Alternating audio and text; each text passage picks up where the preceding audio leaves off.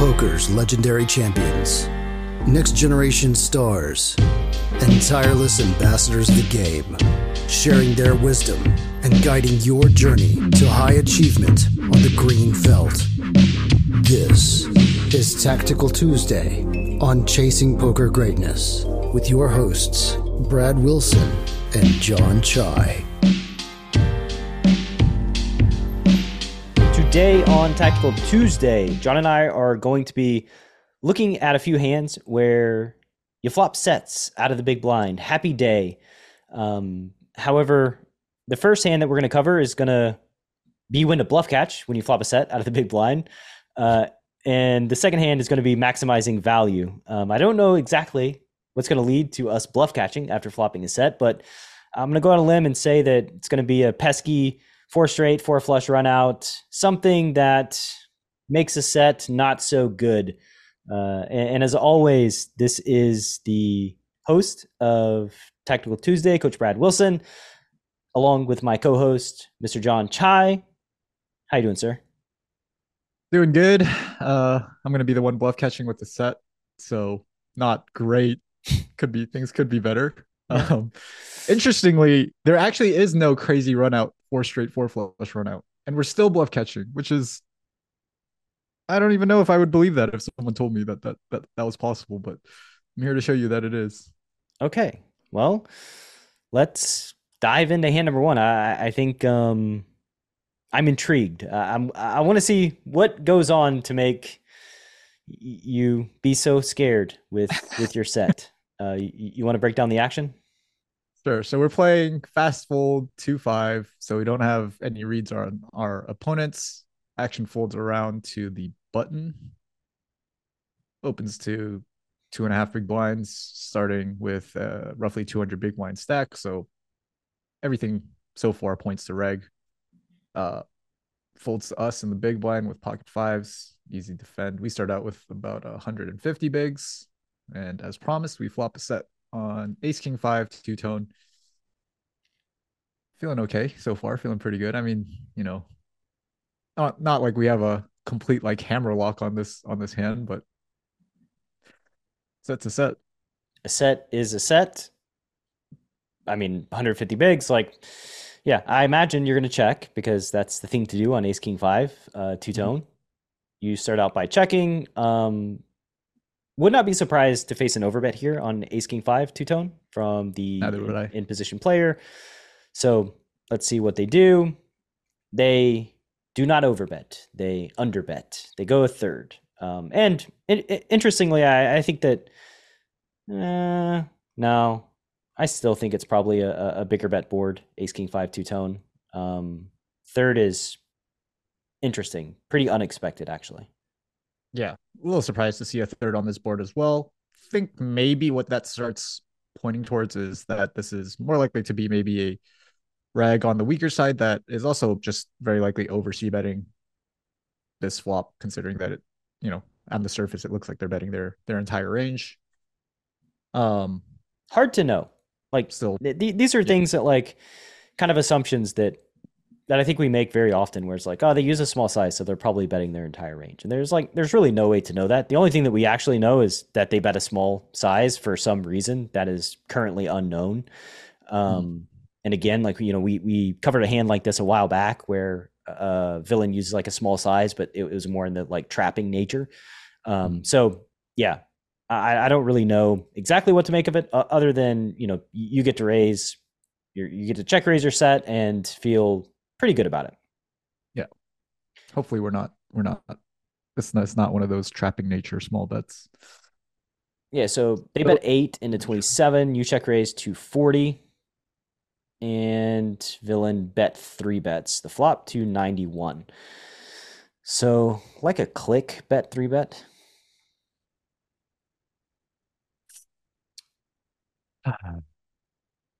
Now I'm worried that the small bet was of a trapping nature a little bit more than I was 2 seconds ago. This is actually honestly the main decision point, I think, in this hand, and the spot that I had the most questions about. Man, okay, sucks to get clicked in a spot where we never have top set or middle set, and they do. wasn't sure if this is a situation where I should just be happy just getting all the money in and, hopefully counting on them to obviously have combos of like ace king and ace five that, that might call it off. They might have, combo draws and queen jack, queen 10 of hearts, jack 10 of hearts, those sorts of hands. Maybe even like king X of hearts. I'm not exactly sure what it's doing. Finding some way to like over realize and check back the turn. Basically, like it felt if their range here is something like sets, two pairs, and then combo draws, it felt really gross to like let those combo draws just over realize, I guess, by calling here. I don't even know if that they're over realizing because they would just call it off if I jam. Basically, didn't know what to do here. Combo draw is gonna realize it doesn't matter. Yeah. Like they're gonna see yeah. it. They're gonna see it, right? Like you jam, they're gonna call. They're gonna realize like it doesn't matter what you do. Yeah. Yeah, the bet 3-bet here is kind of weird. Their sizing is also kind of weird. You would like I would expect if they have like a set of aces to go on the larger side facing the check raise, considering you are going to have a lot of equity driven check raises in your range that can like pretty easily call the click. So like, again, like we have kind of two weird sizing choices from villain. We have the small bet and then we have like the small click. I'm not really as afraid of this small click as you are. I would expect to see maybe some like hands that have decent blocker properties, like block of 5, for instance, maybe like 5, 6 of spades. So like block the bottom set, which is your highest equity check raise, as well as, ace 5 suited. I'm going to heavily discount like kings and aces from their bet 3-bet range because of their sizing here. I think their size here, just both data points as it relates to size don't make sense for aces and kings. Really? What about, are you just eliminating kind of like all value from this size? Like, would you also eliminate hands like ace king and ace 5 and king 5? Or is there something specific special about aces and kings?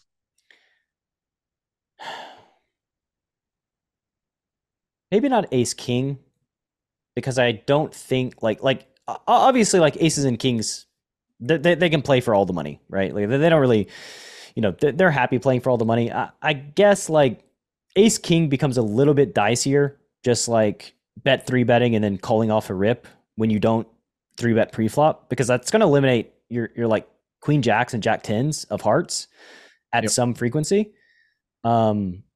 You'll have like you'll show up with queen 10 of hearts, but that's not as good. I mean, you'll show up with queen 10 of hearts. You're probably not going to show up with king X of hearts. You're going to show up with ace 5 that they dominate. And that's really the only like made hand they dominate. I guess king 5 as well. But then they lose to bottom set, which is going to be a prominent value hand in your check raise range. It's a hand that doesn't 3-bet pre-flop, and you have it in full and you're willing to stack off, which is, kind of why like ace king and kings are like great. Like we get to like stack off here and like stack bottom set every time. But when they have ace king, like now they're going to end up running into 5s a lot, which is quite bad for ace king. So like I would eliminate like all the value from the range. I think they probably maintain ace king, probably lose aces and kings or aces or kings. And then, may have some like some of those combo draws in their range too, like the queen jacks, the queen 10s. I think those are fine. And then like their lower equity hands, I expect to be like blocking bottom set somehow. With a backdoor. I guess another combo draw they could have in their range is sort of the bottom end combo draw, the 3-4s, maybe deuce 4, and that's true. I mean, we could too, right? Like we have that's the combo draw that we have. Yeah, we have those combo draws too. So it's just a weird sizing, because like very odd sizing selection by villain. So the question is, do you call or do you bet, or do you just like rip? I guess you did mention that we have combo draws in our range. I think we can probably get called by ace king. We can probably get called by ace 5. I'm not sure they have a bunch of hands that like don't call 4-bet on the flop. Besides maybe they're like bottom pair with backdoor blocker type hand. Or maybe, if they have like 4-3 of spades or something like that, I guess that could be like a reasonable bet 3-bet hand, or queen jack of spades or queen 10 of spades, something like that. the question is like how often those hands like barrel off, and how often do they just like kind of over realize by checking behind. Mhm. I don't know the answer. I suspect that just putting more money into the pot now is going to be the way to go, especially when you have like perceived bluffs in your range. It's questionable as to whether or not those like gut shots with backdoor flush draws are going to put a lot more money in the pot downstream. So yeah, I think you just put the money in right now and kind of bank on there being some removal to aces and kings, and they're just not. It's way easier for them to bet 3-bet a range that has no bluffs than a range that has too many bluffs. So I'd also kind of bank on that. Yeah. So eliminate a lot of the top end of their range, the aces and the kings that we would normally be concerned about when we have bottom set because of their clicking size. And then also just kind of realize that they are more likely to be under bluffing when they bet 3-bet the flop than they are to be over bluffing. And when you kind of put those two things together, It's it like, makes yeah, a lot of sense just to get the money in now versus a range that we're likely ahead of and in a spot where they probably aren't bluffing very frequently, which means that there's less value in like kind of just check calling here and hoping they put all the money in with queen jack or 6-7 of spades or 7-5 of spades or whatever they have. yeah, That's yeah. yeah. Okay. And I don't think like, I did not. go ahead. Oh, sorry. I was just gonna say I didn't like a big. I'm just starting off the analysis. I did not discount aces and kings due to the size. I actually kind of peed my pants a little bit. Well, I don't think like pissing your pants is a tangible data point that should drive your decision making here on the flop. If they have a set of aces or kings, you're getting stacked pretty much every time, no matter what. Like it's going to be just really difficult for you to not get stacked. You need like kind of a miracle, like, and your quote unquote miracle is actually like cards that significantly hurt you, like a heart. Right. So yeah, I'm guessing that's going to lead you to just calling this flop bet 3-bet. I just called. Yep. Yeah. And planned on. Yeah, it turns a jack. There's 210 in the pot. You check. You've got 600 behind. Dylan bets pot.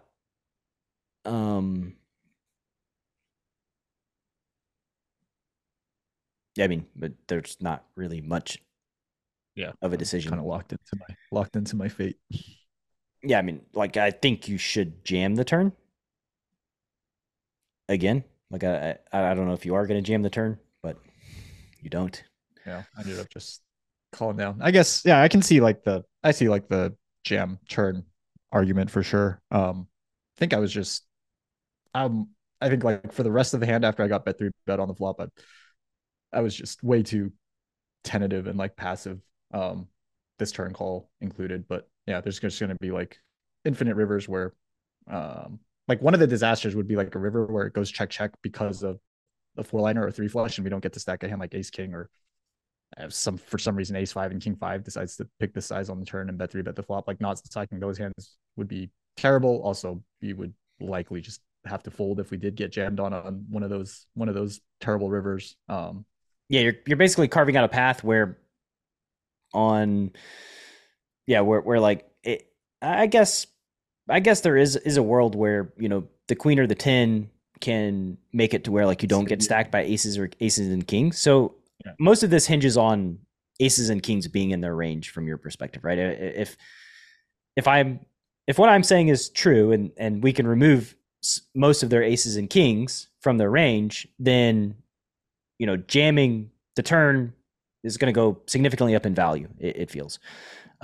because the downside is like a 4 straight or 3 flush where you don't stack ace king.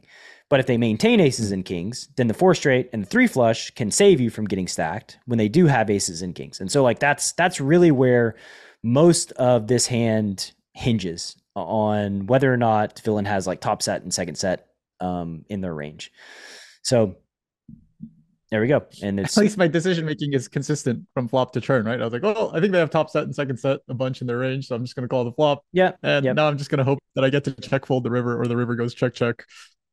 Yeah. So the river's an 8 of clubs, and you don't get your wish of it going check check. Although I don't know that you really want that wish. No, not on this. Yeah, don't think you want it to go check. They jam. You got 400 left, and at this like there's really nothing you can do. You're just locked into calling. So I assume that you call. Yeah, just hope they have ace king like they do, or maybe some other 2-pair combo. I guess they could have the aforementioned like 4-3 of hearts, maybe deuce 4 of hearts, something like that. That's kind of another interesting like problem with just calling the turn is like you make it to where like their steel wheel draws just play pretty well on the river, just like I jam when I hit, I check when I miss. Yep. That's pretty big downside to check calling the turn, but here we are, and they have ace king, so you win a gigantic pot, I guess, relatively speaking. What is $1,400? $1,400 pot. I don't know how many big blinds it is. It's close to 300 big blinds, I guess. So, well done. Bet the flop. Thought you said that the sizing more. Thought you said that that this was bluff catching. This not value maxing. I guess we'll see what happens in the value maxing after the break. As you can probably tell from the way that I played my hand, I was not in like a value maxing mindset throughout the hand. I was in like a, oh my God, I got bet 3-bet on the flop mindset. Key takeaway. Yeah, I think value maxing is a mindset. Even though you did max value. I didn't know I didn't know that I wanted to, I guess, until I saw his hand on the river. But yeah, I think for me, like the big takeaways is just like reading into the flop bet 3-bet sizing, and then kind of just staying like clear-headed on the turn and seeing the jam instead of still being like shell-shocked from the previous street. Yeah. Good stuff. Maxing value after flopping a set, coming right at you. Stick around. The CPG Wolves, Josiah. The fact of the matter is I just earn more money playing poker now than I did before becoming a wolf. Elijah. There's a lot that can happen in life and in poker life, and Brad has never given up on me. Jeremiah. My game has improved drastically. I'm not even the same player that I was then. So yeah, transformative for sure. Jack. I think if I'd have to describe my Wolves experience in one word, it would just be growth. Bobby. Everyone's pretty high on how great the coaching is and the sense of community, but I think the retreats are one of the things that I really enjoy the most. Rusty. I'm a much better poker player. I'm a much better person. I'm in shape. I feel good. Being a part of this community, I wouldn't trade it for anything. It's awesome. It's awesome. Go to wolftryouts.com. The decision to enter a hand is fundamental to poker strategy. Too tight, and they know what you have. Too loose, and you're easy to run over.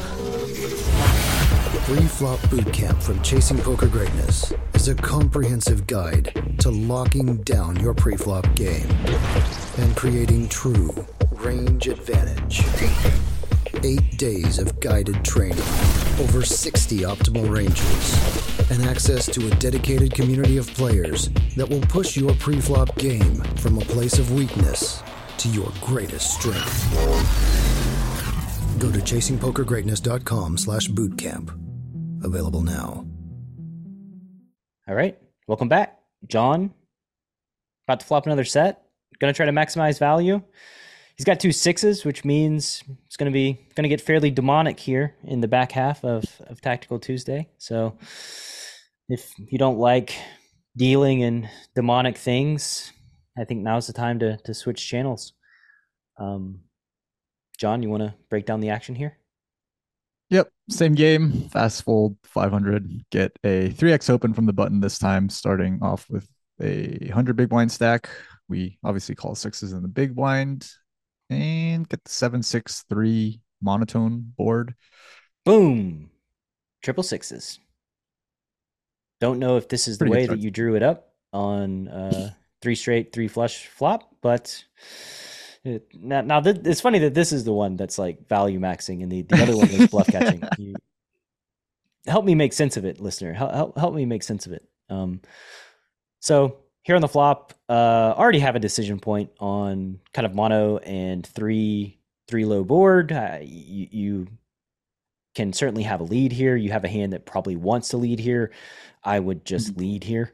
This is my case. I would just basically bet a third and leave it at that. Yeah, I start out with check like I always do in these spots where you think about donking, and I think about it but never actually do it. Fair. Villain bets big. Whoa. Okay, so this is again the first kind of decision point for me on the flop. Did not expect the size. Most of the time on monotone boards, I expect a bunch of checking and a bunch of small betting if I do see a C bet. Very, very rare that I see a C bet this size on a monotone board. I don't know how would you kind of read into this? I guess it seems like it's off the bat, we can probably start making a few assumptions about this player. They 3x the button. Yeah. Then use this really big size in a situation where you rarely see good steady players use this size. So right. Probably on the fishy side. Probably. I think that's the first place that I would kind of land. And, the problem I think with kind of auto tagging villain as, the fish, the wreck, the white belt profile here is that if you're wrong, it can get kind of bad, like downstream, right? Because like here we're at a decision point where like my intuition tells me to call, but against like a white belt, an unstudied player, I would probably raise, thinking that they can like overvalue some of their like overpairs without a spade type hands, and playing turns can get like really dicey, especially on like 4 straight or a 4 flush turn. So you're kind of like hoping that the turn doesn't scare them from placing another bet, whereas they probably will call a check raise on the flop. But if you check raise a reg here who just happened to use a big size, their range using the big size, I feel, is going to be substantially different than the rec, and that can lead to like some really big downstream problems. So like, yeah, it's very interesting situation here and very interesting dynamic, not knowing the profile of the opponent that you're playing against for sure. My intuition wants to call, but I could also like raising would also make sense to me too. Versus a reg C bet on this board, even if they size down to a third, I likely think I would be following your intuition and just be calling middle set. Definitely versus the larger size. I had pretty much the exact same thought process that you had, where I thought like, okay, this seems like probably a more white belt-ish style player on the button. They're using this big size. They probably have lots of overpairs, some with a spade, some with not, that use this size. Maybe they just have like some nut flush draws. Maybe they, I don't know, start overvaluing some other hands in a way that like a stronger reg might not. Maybe they're, more happy about getting 100 big blinds in on this flop than they should be with, let's say, like hands with like 9s and 10s with a spade or something like that. And yeah, I kind of really read into the size and decided to kind of leverage that as much as I could and check raise here in a spot where versus a stronger reg, I mean, is it even would good? Not have a check raise range. I find it hard against either profile to feel good about just getting the money in on the flop. Like, just even against like a white belt, it's like, oh great, like they have like 11 outs with aces with a spade, woohoo! Like it's not. Yeah, I guess I was also hopeful that this is the type of player that might just stick it in with red aces on, just see like overpair, whatever. Okay, I'm just putting it in and before any really terrible cards come on the turn or the river that downgrade the aces even more than they are now. Yeah, that's very, very hopeful of you, John. You're a hopeful guy. So you check raise to 79. Villain calls. So no bet, 3 bet. Probably okay. Wow, what a turn. Tray of clubs on the turn. So board pairs, and now you got everything you want in life. So it's too good. It almost feels like I could do anything here on the turn. Feels like checking is on the table betting is definitely on the table with the hand. I think this checking would strong. be catastrophic. Yeah, I don't check. Checking would be atrocious. Checking is not on the table. Like when villain can just like have ace king ace queen with a spade and just like check behind like that. I think checking, like essentially they don't have hands that are going to fold to a bet, or they have very, very few hands that are, so like checking with a boat would be atrocious. So yeah, we can take that off the table. I believe we're not having checking for dinner. Okay. And I don't check, but I think they're no, I I'm think not check, as strongly against it as Brad is. yeah, I think checking is terrible. You could bet half too. I think half would be my size and not a third. Again, No. I don't think they have like extra hand. I don't think like any hand that like calls a third is going to fold to half. So like, again, I think you're just costing yourself money by not going bigger here on the turn. Yeah, could definitely size up. Just continue targeting pocket pairs with a spade plus high one spade hands like the. What else do ace they of spades, have? king of spades, X. You check raise a flop pretty big. I don't know. This guy bet big on the flop. He could have. If he showed up here with like 8-9, would I be surprised? Not completely, or like 10-8, like who knows, 8-5. Okay, that's just exceptionally greedy. We're already in crazy world with the 2/3 or 3/4, whatever you decide to use on the flop. I like how on the flop when they use the big size, you read a lot into it, and then like on the turn you forget everything that you read into it, and now they can all of a sudden have like 8-9 and 8-10, like that. Those hands were like not on the table, and like check calling the flop was an option, but now that you check raise and made a boat, it's like, oh no, wait, no, they can have other hands here. Like let's be hopeful that they have like 8-9 or 8-10, which are like hands that would be okay. Like you check calling the flop against too. Well, not if they call a check raise. Okay. All right. Whatever. You bet a third. I don't even know. Like you bet a third because your hand got too good and you didn't know what to do. I just want to keep their range as wide as possible. Going to the river would really like them to not fold any of the hands that are drawing dead. We're gonna show up to the river and they're gonna have 8-10 and it's gonna be no. They don't have. I'll save you they don't have 8-9 or 8-10. River's a king of diamonds. They've got 338. Wouldn't it be nice if they had 300 and there was 400 in the pot here on this king of diamonds river? I think it would be nice. But you jam. Oh, you check. Wow. I don't even know what's going on now. Give me the rationale. What range are you targeting with a jam? Queens, jacks, tens, nines with a spade. All the hands that we set on the flop would bet call with a spade, and they're most likely candidates. So 8 through queens, jacks, tens, nines, eights, 15 combos or 30 combos of overpairs that would have played exactly like this would be my target. Yeah, I was worried that on the king of diamonds, I didn't know how best, like if that should change the range that I'm targeting on the river or change my strategy. Like I would be really happy about targeting over pairs and be really excited on, I don't know, an undercard river. I was worried about like what undercard? Worried that, What undercard? I don't know, like a 4, a 5, or a board pairing river or something like that. Yeah, deuce. A deuce is the only one that doesn't make a 4 straight. So like, I mean, okay, so like really an underpair to a lot of their overpairs, I guess. So maybe not an underpair to the board, but an underpair to queens, jacks, tens, some that sort of region. Was worried that like here, I didn't know if it was now worth starting to think about like, okay, is it better for them letting them like either value own themselves with hands that are definitely going to call the jam and bluff whatever hands they have left to bluff and potentially sacrifice some value from like the queens, jacks, tens, nines that I'm not even sure are going to call a jam on this river. Okay. All right. Well, you check and let's see what happens. I'm guessing they jam. And hopefully they'll have ace queen with the ace of spades or ace 5 with the. I don't think ace they even needed that much. Huh? Yeah, I don't think I think it was like the queen of spades or something like that. But yeah, they do find a bluff jam on the river. Yeah. I don't know. I know it was ace of spades. Ace of spades, queen of hearts. Yeah. Yeah. So I guess checking the river did work out versus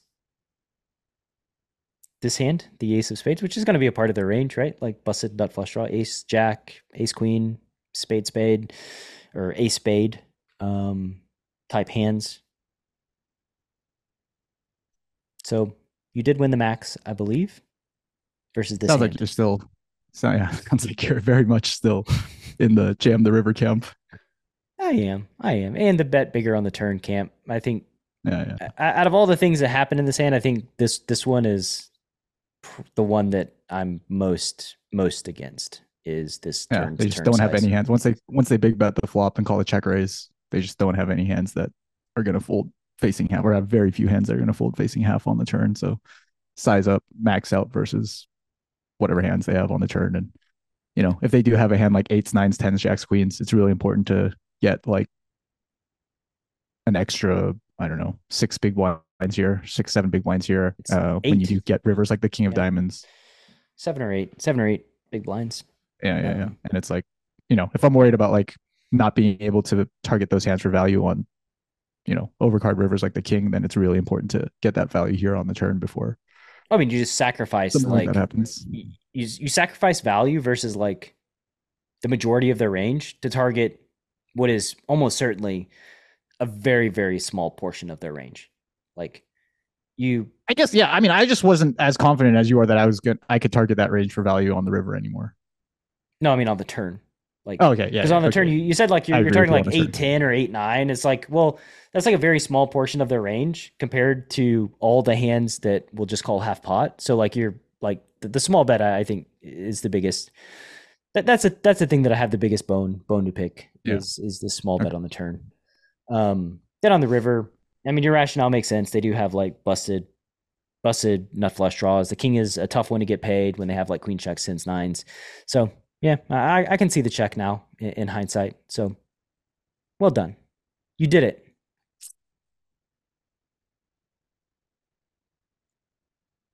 Got the ace queen to bluff it off. Got the ace queen to bluff it off. We have a bonus for you, or you have a bonus for them, right? Is this Yeah, there's a bonus hand at the end. There's this third hand for all the loyal listeners who have stuck around. I'm gonna get it in pre-flop with 7 high, and I don't think you're gonna have a heart attack. Okay, well, we'll see. So we have a limp from the cutoff. You over limp from the button. This is already getting weird with 6-7 suited. Like you could clear, like you should ISO this. I don't know. Yeah, I'm already like considering what's going on here. A reasonable overlimping range is like small pocket pairs and small suited connectors that you're small to medium suited connectors, I guess, that you're the small pocket pairs. I can get on board with these like small suited connectors. I think there's just more value in ISOing the cutoff limp than getting heads up versus the cutoff. Yeah, for sure. The small blind completes.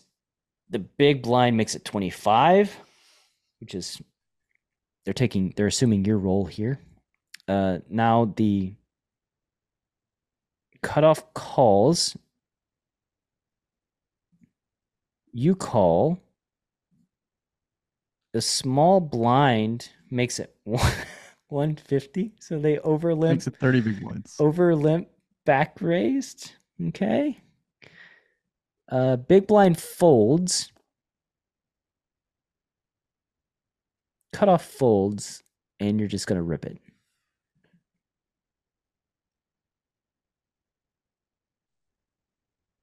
What on earth am I watching right now? This is so bizarre. Yeah, I mean, I can't really imagine I can't even imagine what hand they have. So it's like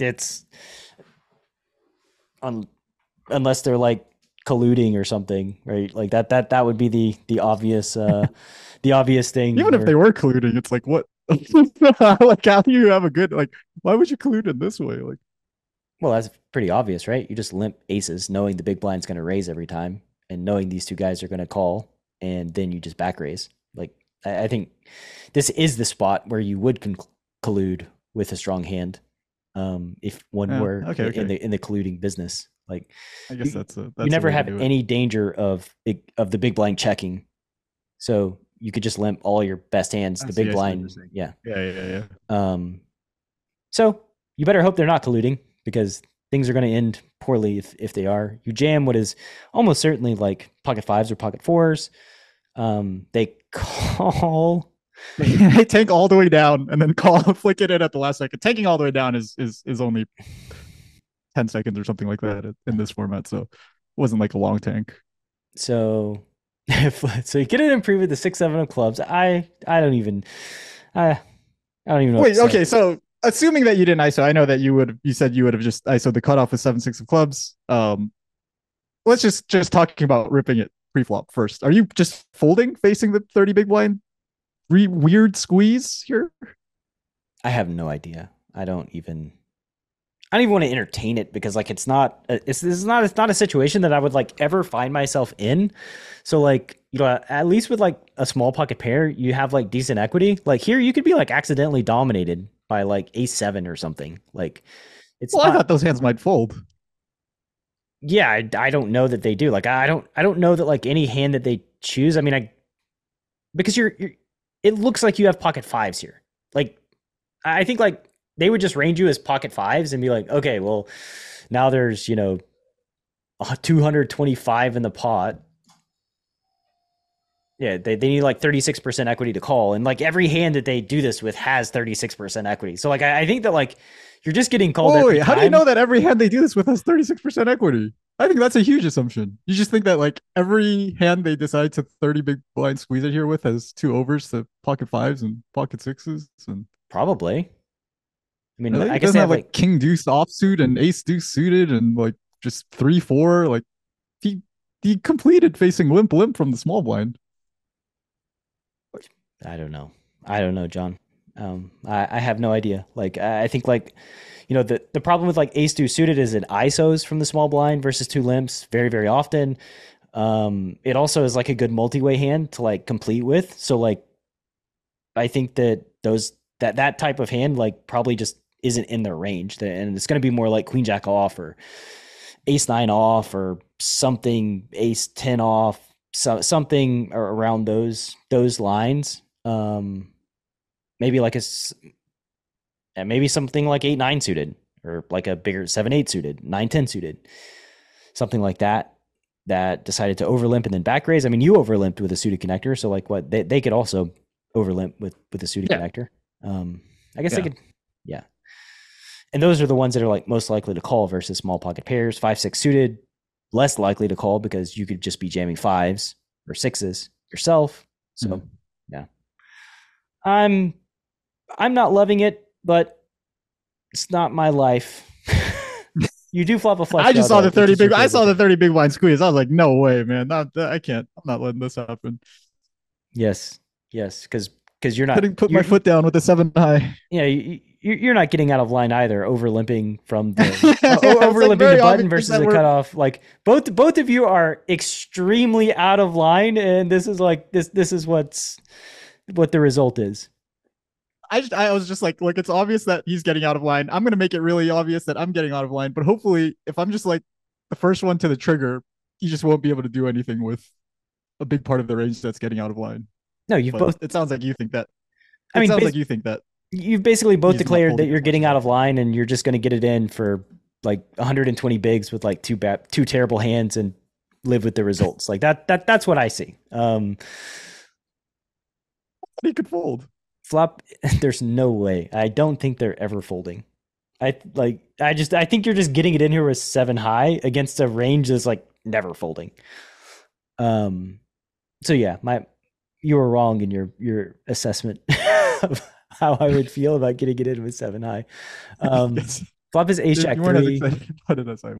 Ace jack 3 club. Yeah, I mean, rolling.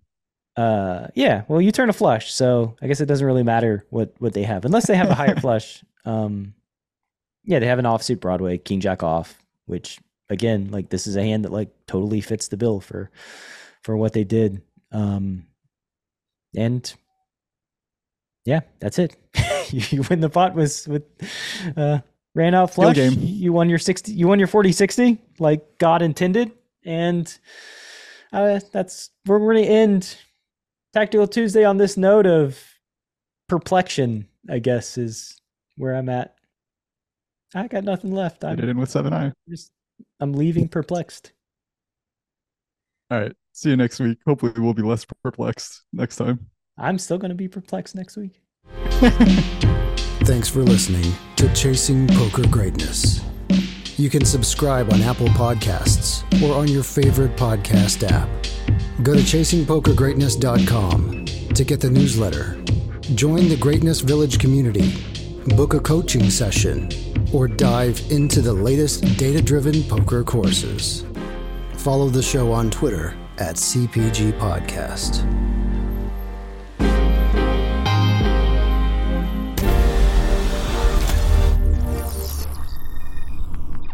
The CPG Wolves. The people in Wolves are highly intelligent and they're successful. And they're not just successful in poker, they're successful in other realms of life. The coaching in general is very eye-opening. It doesn't take long for your biases and preconceived notions of how poker is played to be out in the open and under the reality of data. Most of us share the same values and goals, so the support and drive to help each other succeed has just been invaluable. The resources are just endless. I really feel that commitment every single day. I couldn't even beat 50 NL online, and now I'm playing 500 NL. Coach John is just an absolute machine. Coach Brad is pretty much the only person that I would blindly trust to guide me through my poker career. The grass is greener on this side of the fence. And I think you just have a good time too. Go to wolftryouts.com to apply.